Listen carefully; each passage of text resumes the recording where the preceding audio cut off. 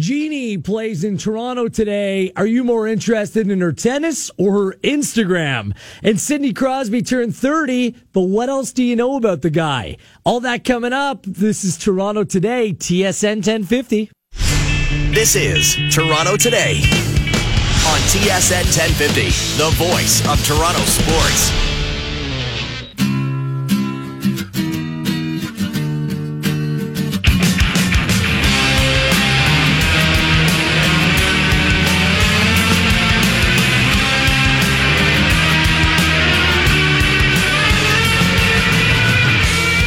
Guess who's back? Back again. Tell your friends. Wheeler's back, Wheeler's back, Wheeler's back, Wheeler's back. What's up, Toronto? It's 11 o'clock on the dot. Gareth Wheeler with you. This is Toronto Today, TSN 1050. Thrilled to be back off the sick bed. I can laugh about it now, but last week, it was next level illness. Many of you know I'm doing cancer treatment right now. I'm doing immunotherapy.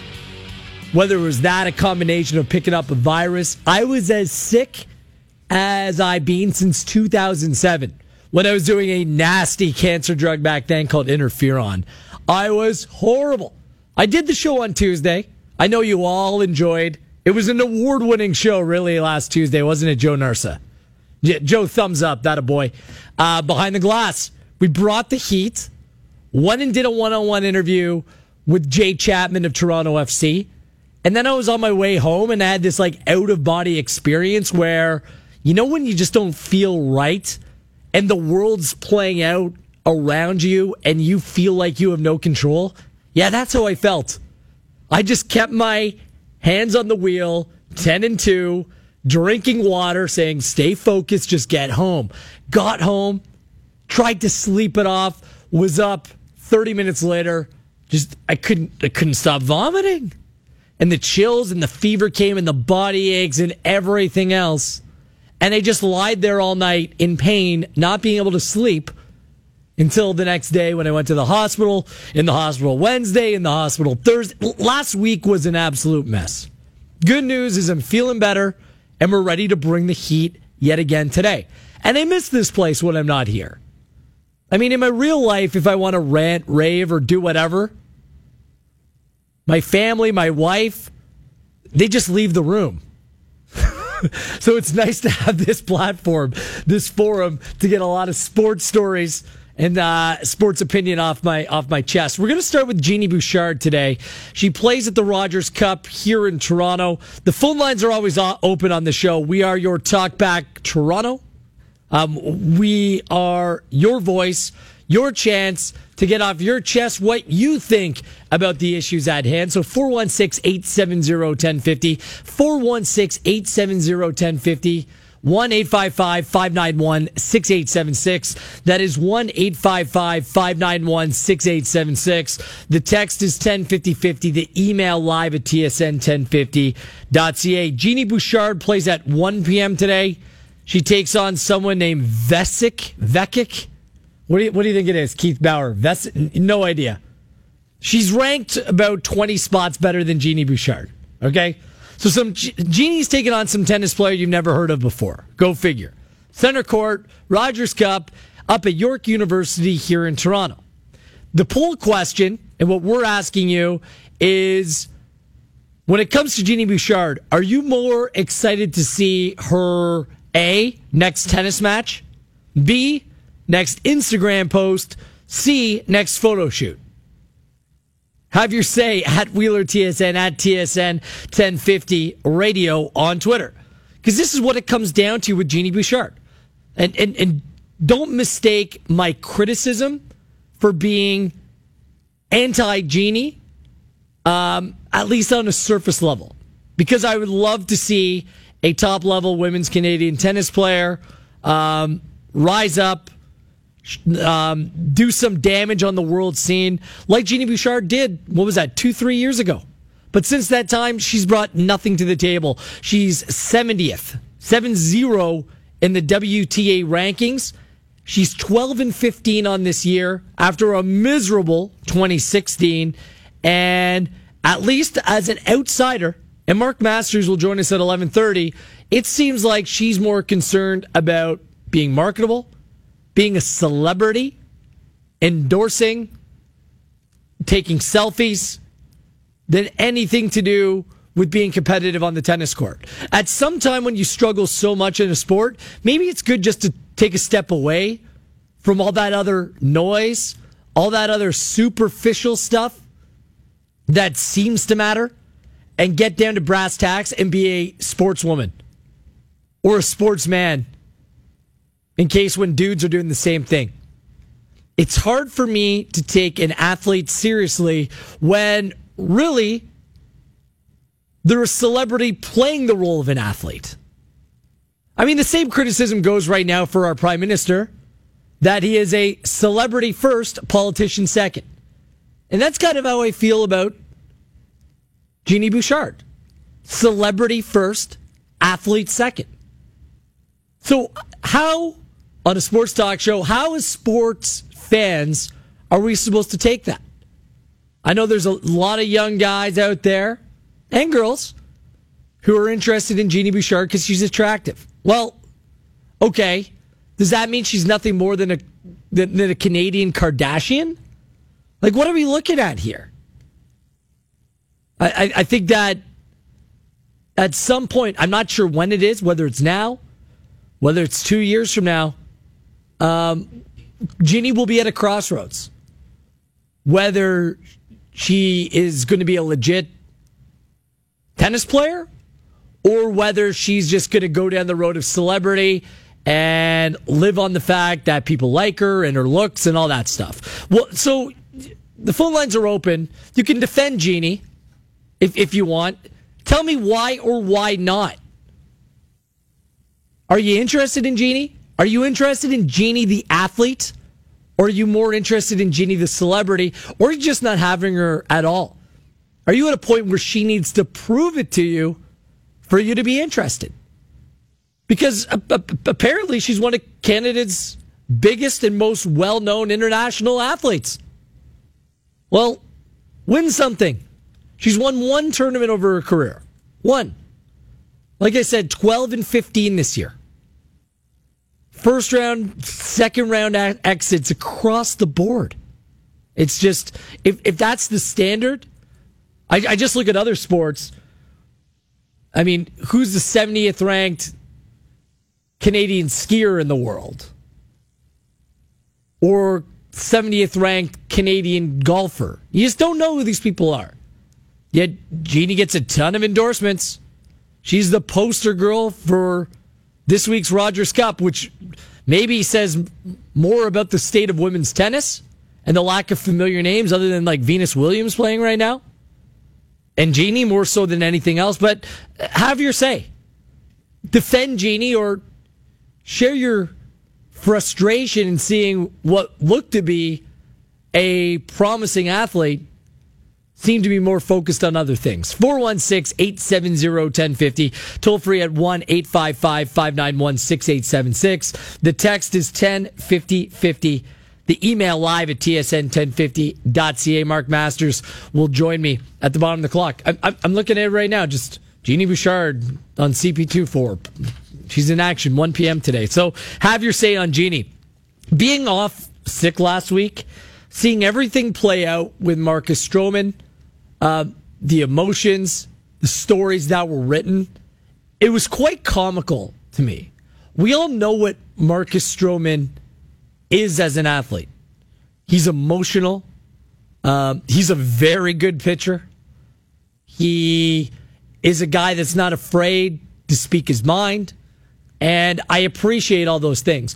But now his decorum, the way that he acts, has been put in the spotlight because the cameras continued to roll on an MLB feed of the Blue Jays game where you hear Blue Jays broadcasters questioning the behavior of Marcus Stroman, which is letting the cat out of the bag because typically you don't hear Blue Jays broadcasters say anything bad about the Blue Jays. And we all know why, and that's fine, and you support the hometown team. I get that. I'm not being critical in saying that, but it just kind of pulled back the curtain a little bit, didn't it? On Marcus Stroman. The stories are being written in the newspaper about the way that he acts with the media, what he answers, what he doesn't answer, the way that he is, and the perception across Major League Baseball, his relationship with umpires. I mean, umpires have given him a raw deal because they don't call his pitch, his pitching style fairly, equitably the same way. It changes based upon the umpire. And now he's picked fights with the umpires. And now it seems like more angst is being thrown his way by umpires because of the way that he's questioned them. So it's been an ugly situation over recent weeks, despite some really good play by Marcus Stroman. And the whole referendum now that's happening. I mean, Steve Simmons wrote about this in the Sunday paper, that he needs a mentor. Like, where's his mentor now that Mark Burley's gone? Is it Bautista? I'm looking at a clubhouse with guys like Tulo. Isn't Tulo supposed to be a great leader? Isn't Russell Martin supposed to be a great leader? And so I'm not sure if I buy that story. Steve Buffery wrote one last week about his behavior as well. And there's been all kinds of banter about Marcus Stroman. But let's be honest here. When it comes to the Toronto Blue Jays, in terms of areas of concern, Marcus Stroman has to be way down the laundry list of concerns or red flags. His behavior? I mean, that doesn't even crack the top 10, does it? Like, we can walk through multiple problematic areas for this baseball team, both now and for the coming year.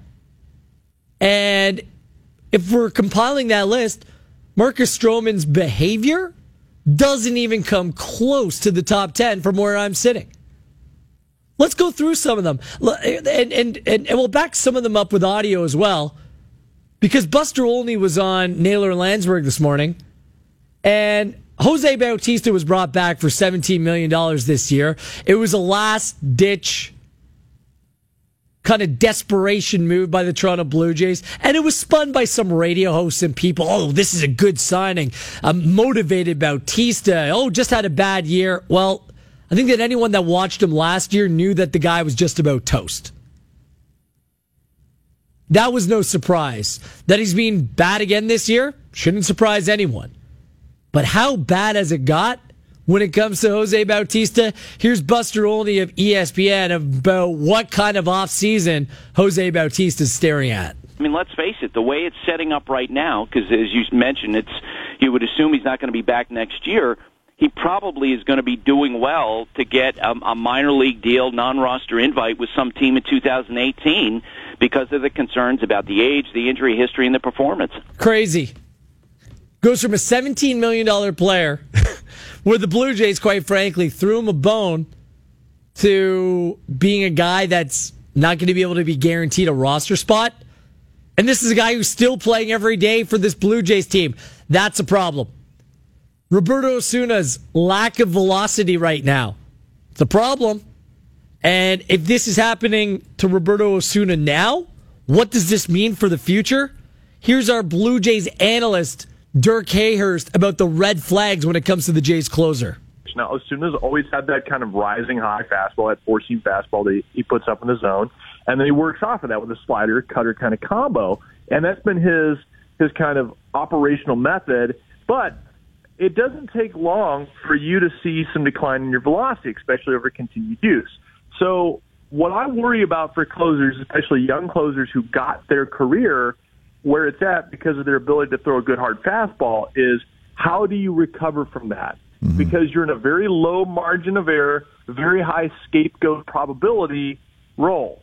And if you don't have that weapon, the amount of time you have to figure out something else is very slim. And this comes from a 22-year-old pitcher who's already had Tommy John. And a guy right now that might not be in the decent headspace, a guy that's really struggling, he's a 22-year-old closer. There's no slam dunk when it comes to his future. So there's some real questions right now about Roberto Osuna. Let's continue to go down the list of Blue Jays questions and problems and red flags, not to do with Marcus Stroman's attitude. The fact that they're going to have to address at least 2 outfield positions this offseason if they want to be in a position to contend. If they don't, They can call up guys. They can fill the holes with plugs. That's fine, but Ross Atkins said a couple weeks ago he still thinks the team's in position where they can contend in 2018. Okay. Well, you're going to need at least 2 outfielders. You're going to need some middle infield depth and not just guys that can defend. We've seen what Goins and Barney can do. It's not much. Devin Travis, health concern. Troy Tulowitzki, overpriced Band-Aid. Those are massive issues. What about Josh Donaldson going into a contract year? There's going to be no distraction there whatsoever, right? Right? Oh, yeah, right. Issue. What's Justin Smoke going to be able to do? Is he going to be able to back up the season? Is this year an anomaly? Or is this something that can continue? I mean, there's no answer there. The Blue Jays need speed, need more athleticism, need better defensive play. Those are all issues. Their other so-called stud starting pitcher, Aaron Sanchez, hasn't pitched a full year in Major League Baseball. Has dealt with blister problems all this year. I don't know what's going to happen next year. They nursed him 2 years ago. This year's been a flop. What's going to happen? And you're going to have to bring in at least 2 or 3 more starting pitchers. Marco Estrada, I guess, can be one. You have 4.5 starters right now, if you include Marco Estrada being a complete 4th starter. And he's pitched better as of late, yes, but is it going to continue? I don't know. There's issues in the starting rotation. Those are just some of the problems. What about the manager after a year like this? This is a team that's supposed to contend, yet no one seems to question the future of John Gibbons here in Toronto. When a team underachieves, the manager or coach, it's how sports work. They typically lose their jobs or at the very least on the hot seat. There's nothing. No one is talking about John Gibbons. So there's just a bunch of problems right off the top of my head that are more significant than the behavior of Marcus Stroman. Even if I'm going to look at Stroman first and foremost, there's a couple other red flags about Stroman long term, more so than his emotion or his attitude. How about the fact that he's 5'7", the shortest pitcher in Major League Baseball? You got to have some concern about long term durability when it comes to the Blue Jays starting pitcher, don't you? What about the fact that back in the day, he was busted for PEDs as a minor league pitcher? 1 strike, fine. 2 strikes, okay. And if he's out to prove everyone wrong and the world's against him, this is typically when players get desperate, they need that extra motivation. They dabble. And I'm not suggesting that Stroman will, but he already has that on his record.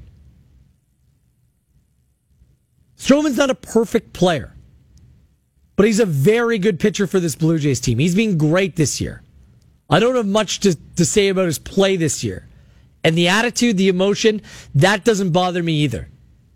It's part of the game. Not every player is going to like you for crying out loud. There's too much in sports today where all the players are buddy-buddy. Everyone's a millionaire. They lack that hunger. They lack that desire. I like that about Marcus Stroman. Just using all of that, just throwing all of that up against the wall, saying in the overall scheme of things, is the fact that Stroman's emotional, is that big of a deal? No. The Blue Jays have much bigger fish to fry. If you want to weigh in on that, Stroman or the Genie Bouchard, 416-870-1050. 416-870-1050. And 1-855-591-6876. The text is 105050. The email live at tsn1050.ca. You can hit me up at WheelerTSN on Twitter. Let's go to Mississauga. Frankie, what's going on this Tuesday morning? Frank, you good? I'm fantastic. The big problem with the Jays is the lack of depth, and their management team is failing miserably. It's the only reason why they're having trouble. Their second baseman goes down, and all of a sudden their fortunes disappear. They really do. They've got to do a better job of putting together a squad that you can blame the coach on. That's the reason why I'll say that you can't really blame the head coach. I think management issue and poor preparation for a season that requires every team gets. Sorry, Frank, we just lost the connection there. There is no doubt there is no denying that depth is an issue with this team. And what the ball club will say to back that up is, well, we had no depth in terms of AAA talent. Those minor league players that were ready to make the next jump up to the bigs. And you look at Buffalo right now, it's a cesspool. There's nothing there. And they have a point when it comes to that. Anthopoulos gave up a lot, including giving up a lot in a deal for Troy Tulowitzki, which right now doesn't look prudent. I know that people will defend to the hills about making that deal. You traded a problem in Jose Reyes for another problem in Troy Tulowitzki, but you gave up another couple players with Reyes to get the problem that now is Tulo. And Tulo he's been mediocre at best since he's got here. At his very best. But you're right. The depth, I'm shocked that they didn't add better depth in the outfield. To have an outfield, which is the worst outfield in Major League Baseball. Never mind the depth. How about the starting talent? Bautista, Pilar, Carrera, or Pierce? Ugh. Yeah. Pierce was supposed to be one of those depth guys, was hurt, had one really good week. Outstanding week this year. Barney and Goins are their cheap options to back up the middle infield. So the other teams mostly rely upon young players or up-and-coming guys that aren't ready for a full-time role for depth positions. But when it comes to the starting rotation, nothing there. They were lucky that pitchers like Tepera and others were able to step up for what looked to be a questionable bullpen starting the year. So absolutely, you can point at the front office and say, you haven't done enough to support this team. I totally get that as well. And that's just another case, another scenario that raises more of a red flag than Marcus Stroman's attitude. Just want to point that out. And typically, I'm one of those guys that believes unsettled personalities can unsettle a clubhouse, a locker room, a dressing room. They can. Even in baseball, being an individual sport. You need certain characters, certain personalities. But I just look at Marcus Stroman right now. He has not reached the point of being a problem child. At least from where I sit. You can have your say at Wheeler TSN. The text is 105050. So Mark Masters is going to join me at 11:30. He'll weigh in on Jeannie Bouchard. Jeannie likes Mark, and Mark knows a lot about Jeannie, both on and off the court. I mean, just covering tennis, being around, being the guy for TSN that covers the Grand Slams. Mark knows Jeannie. Perhaps there's something that we in the general public miss when it comes to Jeannie Bouchard. Because we see all the superficial stuff. We see the Instagram, we see the photo shoots, we see the endorsements, we see the celebrity, and we see losing on the court. What's going on with Jeannie Bouchard? Has she become already, at the ripe old age of 23, a celebrity first and an athlete second? And if so, that's dangerous territory. Not for her future, but for any athlete that commands respect and credibility. Because that's what this is about right now. It's about her image as an athlete. Not the money that she can make, not how many people can follow her on Instagram. It has nothing to do with that. I'm talking about it as a sportsman, as sports fans, as an athlete. Wins and losses matter. Performance matters. But does it matter to Jeannie Bouchard? Does it matter to you? When it comes to Jeannie, what are you most excited about what's coming up next when you can consume Jeannie? At TSN 1050 Radio is the poll question. Are you more excited to see her next tennis match, her next Instagram post, or her next photo shoot? David hit me up explaining what's going on with her game at Wheeler TSN on Twitter. Jeannie's lacking a defensive game. She tries to hit a winner every shot. With this style of play, she cannot be a top-level player. Well, why isn't that being coached? Is she uncoachable? Because I'm sure others have pointed that out to her. And if she's unwilling to listen, then what's the deal? Paul hit me up. I love to say tennis, but since her accident, she's not 100% vested in her work. Hard work beats talent when talent doesn't work hard. She still has top 5 skill. And isn't that the biggest bummer here as Canadian sports fans? if she doesn't realize her talent because of her focus on everything else other than what's going on in the court, that would be entirely disappointing. And the text to 1050, Jeannie's not that good of a player. She had 1 year that she made a surprising run. I think it's great that she's so popular, as it'll help more little girls play tennis in Canada, which will help development. Will it, though? Or will it give credence or give license to girls when they're growing up to focus on the way they look to be marketable more than turning your attention on being a winner? Because let's not lie to ourselves here. A lot of this has to do with looks. Her marketability. So where is your focus when it comes to Jeannie Bouchard? We'll get Mark Masters to weigh in. He's going to join me next. Then more of your text, tweets, emails, and phone calls coming up. This is Toronto Today. Good to be back. I am Gareth Wheeler, and this is TSN 1050.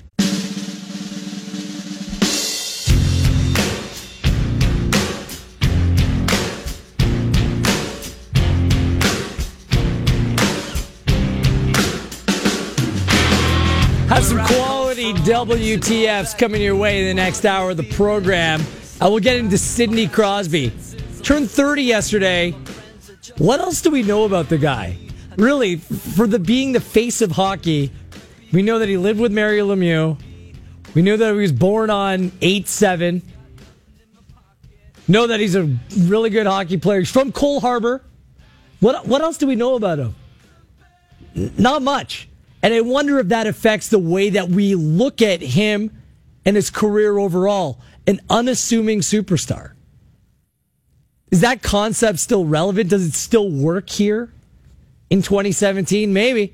We'll get into Sidney Crosby in the next hour of the program. Wheels with you. Good to be back at Wheeler TSN on Twitter. Poll question up on TSN 1050 radio right about now. When it comes to Jeannie Bouchard, are you more interested in seeing A, her next tennis match, B, her next Instagram post, or C, her next photo shoot? Thus far, photo shoot 46%, Instagram 31%, tennis match 23%. I'm not sure what her next photo shoot is or her next Instagram post will be, but she's going to play tennis in about 90 minutes from now at York University. And this is where we are when it comes to Jeannie Bouchard. Celebrity first, athlete second. But she's charming. And she casts a spell, and it's easy to get caught up in it all. Case in point, yesterday.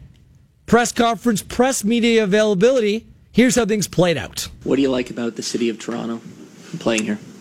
I like that you're here because you're my favorite reporter.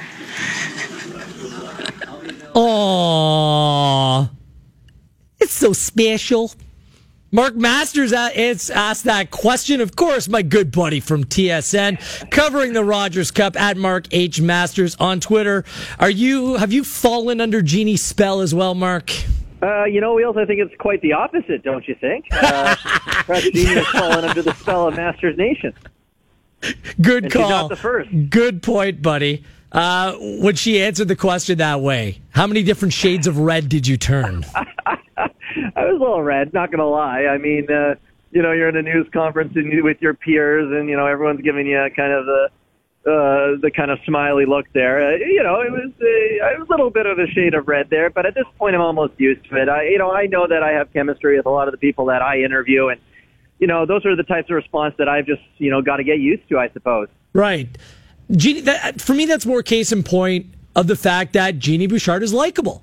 She's a likable individual, which kind of, makes her celebrity that much more grand. The fact that she's so marketable, that people flock to her, and that even before a sports story, oftentimes, Mark, she's a news story. But does that come at a detriment to her being taken seriously as a competitive tennis player? You know what? I don't even know if I would. I think she's actually quite polarizing for a lot of people versus just likable. I think she is very good on camera. Obviously, she's got a great personality for those types of interviews. But you mentioned Instagram and photo shoot. A lot of people one of the things they'll tell me about Genie Bouchard is, she's got to focus on her tennis here. Why is she, doing all this off-court stuff? She doesn't seem to be focused. She's suing the USTA over that slip and fall at the U.S. Open back in 2015. She had the thing in the Fed Cup where she didn't shake the hand of her opponent because she didn't believe in wishing her opponent good luck before the match. And she was, she says, that's just how I believe, and I don't believe in that kind of handshake photo op. And a lot of people say, and she calls out Sharapova. She didn't have to do that, but she said she wants to be genuine and she wants to be real. And a lot of people appreciate that. On the other hand, a lot of people say, focus on the courts. You don't need to be doing that. Get your game together. Maria Sharapova's won 5 majors. You've got to worry about where you're at, which is right now 70th in the world. So I actually find her to be a very polarizing figure, which also just adds to just the interest in her because, people seem to either love her or really think that she's got to get things together. And I'm not sure what the answer is, whether it's a big detriment to her game, all this off-court stuff. Because she didn't seem to let it affect her in 2014 when she was that rising star and everyone wanted a piece of her, and she did very well. Nobody won more Grand Slam matches in 2014 than Genie Bouchard. Even though she didn't have a title, she made deep runs in all 4 of them. And she's trying to figure things out right now on the court. And that's why on that poll question, I would say I'm most interested in seeing her play a match because it's such an internal struggle right now with her mentally that I think it's incredibly compelling drama. Yeah, you can absolutely make that case, but I think we've seen disappointment after disappointment on the court. She's 12-15 on the year mark, and we talk about what we see on Instagram, what we see in terms of the endorsements and the photo shoots. Is perception reality here? That she's not working hard enough to take advantage of the God-given skill set that she was given? She is working hard. We see her on the courts. It's not like she's skipping practices to go to photo shoots. She has sponsorship commitments that she has to deal with, as a lot of those top-level players do. The difference is that, not many 70th ranked players in the rankings have to do these other, off-court sponsorships because of her status of a rising star back in 2014 and her marketable nature. She's got that, and whether it's a detriment or not, that's only she really knows. You can't really say for sure. I mean, I'm not in that position where I could say, it's hurt her tennis. But you've got to believe at some point distractions have played a role off the court in terms of her not being able to get back. And she admitted in 2015 that, the pressure and the expectations of dealing with everything around her from 2014 got so bad to the point where she struggled to eat food. And she lost weight and she became injury prone. And that was certainly a big factor in why she stumbled and hasn't really been able to get it back. And mentally, her strength back in 2014, everyone said, oh my goodness, this is a player that she just goes for it. Every match, she's just going for the lines and playing her aggressive style. And now it's kind of, she was unshakable back then. Now, if something goes wrong, it seems like, she crumbles a bit. So that's an internal struggle right now. She's working very hard to try and get back. She's worked with a mental coach. She's worked with her coach. And it just hasn't clicked yet again. Mark Masters joining us here on Toronto Today, at Mark H. Masters on Twitter, covering the Rogers Cup this week up at York University. I'm Wheels. The thing is, Mark, we're at a time in women's tennis where there's Serena Williams, who's not playing right now, and then everyone else. And for a player like Genie being unable to take advantage, I think it raises the good question whether she ever will be able to, which would be extremely disappointment for the hope that she gave in 2014. And look, whether perception isn't reality or not, we all know where her focus has been at times. There was that time, I guess it was 2 years ago, where she lost that first round match and then she hopped on a helicopter right away to play with Nick Kyrgios and a bunch of Nike athletes right there in Times Square. Like, it doesn't reflect well on her, and for those who want to take her seriously as an athlete, it's very difficult for people to be able to stomach that. Yeah, and that's a good example of maybe, specifically when off-court commitments got in the way, because I think she got crushed in that match against Roberta Vinci in New Haven. Yes. Like 6-love, 6-1, and then she, as you mentioned, took the helicopter, and was that something that was on her mind when she went on the court, that she had this commitment that she had to get to? Maybe that's a situation where she should not have entered that tournament, knowing that she would have had to have had that commitment. So, yeah, I mean, people should be upset, certainly, if you bought a ticket to that match, you're not feeling like you got bang for your buck there. And she's made some curious decisions on the other side of things where, she so badly wanted to play at the French Open. She had that right ankle injury, and she played through it at the French Open, and it compromised her entire training heading into the grass court season, which should be her strength, and she struggles in the grass court season. So I think that she's 23. We can't lose sight of the fact that even though it feels like she's been around forever, she's still quite young. And yeah, Serena's not here and she hasn't taken advantage. But you know what? A lot of the players on the women's tour haven't taken advantage. Simona Halep's number 2 in the world, and people, the buzz about her is she can't win the big one. She couldn't close the deal at the French. She couldn't close the deal at Wimbledon when she had 2 chances to become the number 1 player in the world. Garbina Muguruza, who just won Wimbledon, the knock on her before she did that was that she crumbled when she won the French and she couldn't carry on the momentum. So a lot of players on the tour deal with that. It's not easy. The difference between the top players and then even the players 90 to 100, it's very thin right now, and any little mental lapse or any sort of shakiness in the confidence can send you tumbling. And Jeannie's kind of in that area right now where she's falling and she's struggling against it, and sometimes that makes it worse and she can't get back. And that's why almost a lot of people, and look, I'm saying, and I'm speaking from a perspective where I want Jeannie to do well. Like, she can be a huge ambassador not only for sport, but for Canadian sport as well. So there's a lot of vested interest in an athlete like Jeannie. I just wonder, when the margins are that slim between success and failure in women's tennis, why you wouldn't get rid of some of those, external distractions, and why wouldn't you focus a little bit more? Like, when you look around the women's tour or even the men's tour, are people doing, or generally, are there other tennis players that are doing as much as Jeannie is right now? You know what? It's hard to say. It certainly seems like she's one of the more active, certainly on social media. She's got a lot of sponsors. I would say that her sponsorships are similar to what you would think of a top-level player versus somebody who is where she is now, which is 70th in the world. So, but, everyone is different, right? And guys, veteran players who have been around for a while, they understand how better to balance it, and what they understand how much they can push themselves off the court as well as on it, and when they need a break and when they need to focus. And again, she's so young, and the success happened so fast. I think she got to a point at the end of the 2014 season where she just felt like you almost have that air of invincibility where you're like, geez, it's coming so easily. It's just going to keep going this way. And she got knocked down so hard in 2015 when she just couldn't win any matches after the Australian Open that it put her in a really tough position. And she's never really been able, as I said before, to get it back. And there's lots of times she's, again, 23. We see players going, older and older, deeper and deeper, certainly on the men's tour. On the women's tour, Serena, she's getting on in years. She's eventually going to retire, you would think, and Jeannie will still be in her prime. So there's going to be an opportunity there for someone, and Jeannie is still very much, I would say, in the mix. But a lot of work to be done. Last one for you, Mark. She's changed coaches as well at a very early stage of her career. Is there a problem with not being coachable or not willing or being able to change? Like, what's the deal on that front? That was one of the big issues after the 2014 season. She had a really great run with Nick Saviano, who was her longtime mentor. She went to her academy. That's the person who kind of brought her up. She splits with him and takes on Sam Sumic, and it doesn't work. They split after Wimbledon when she lost in the first round there. She had a brief, run with Jimmy Connors where he helped her at the U.S. Open, and it went well, but Jimmy Connors isn't going to be a coach. But I'll tell you this, the coach she has now is Thomas Hogstead.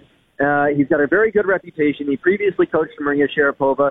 They've been going all year. He's not here right now. He'll rejoin her in Cincinnati, dealing with something right now on his own. I wouldn't say that she's uncoachable. She works hard, that's for sure.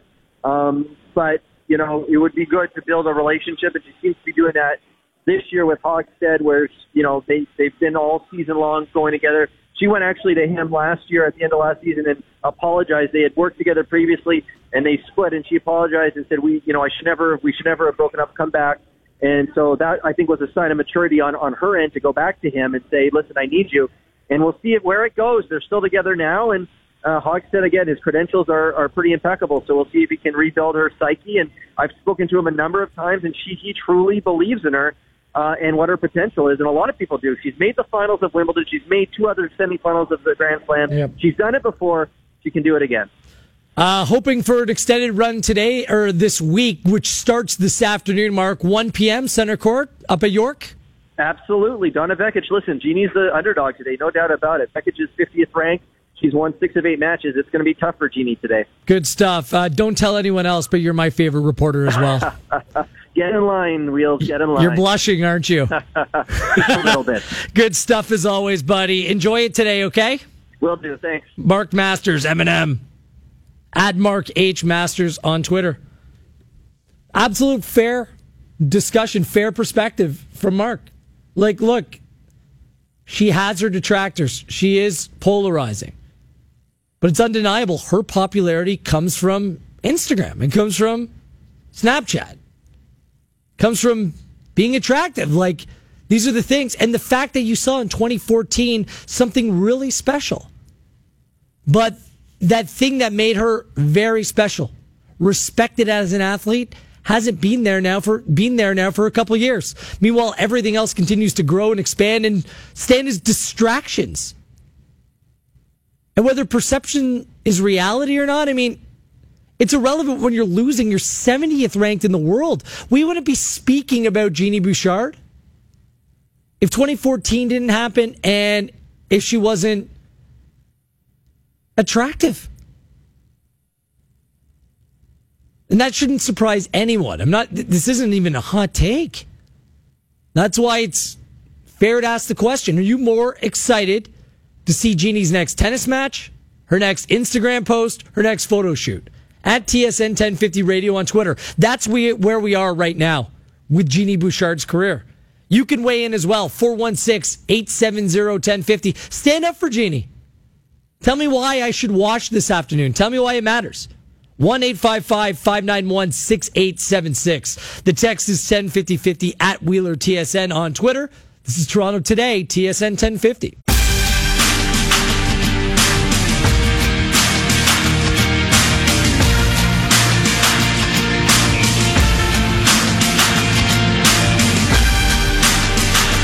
Get out of your vehicle lease ASAP. Over 200,000 customers per month looking to take over your lease. What a relief. Go to leasebusters.com. Good morning, Toronto. A beautiful 26 degrees today. Sunshine. Gareth Wheeler with you at Wheeler TSN on Twitter. We're still talking Genie Bouchard to a certain degree. Text coming in on Twitter. I'll watch Jeannie see if she falls, and then we'll spin it over to Instagram to see what she's doing there next. That's the thing. You cannot separate the celebrity from the athlete. And we see this in other sports. It's not just Genie, but Genie's our own. Genie's Canadian. We have vested interest in Bouchard, and we want what's best for her. As an athlete, the celebrity thing will always be there. And it will continue to be there. It's like the Kardashians, keeping up with the Kardashians, breaking it down with the Bouchards. That's where we are right now. And I just want to be vested into what she does on the court. And right now, we're in prove it to me mode. We've been in prove it to me mode for 2 years. And yeah, she's still young. There's a ton of excuses that you can roll out.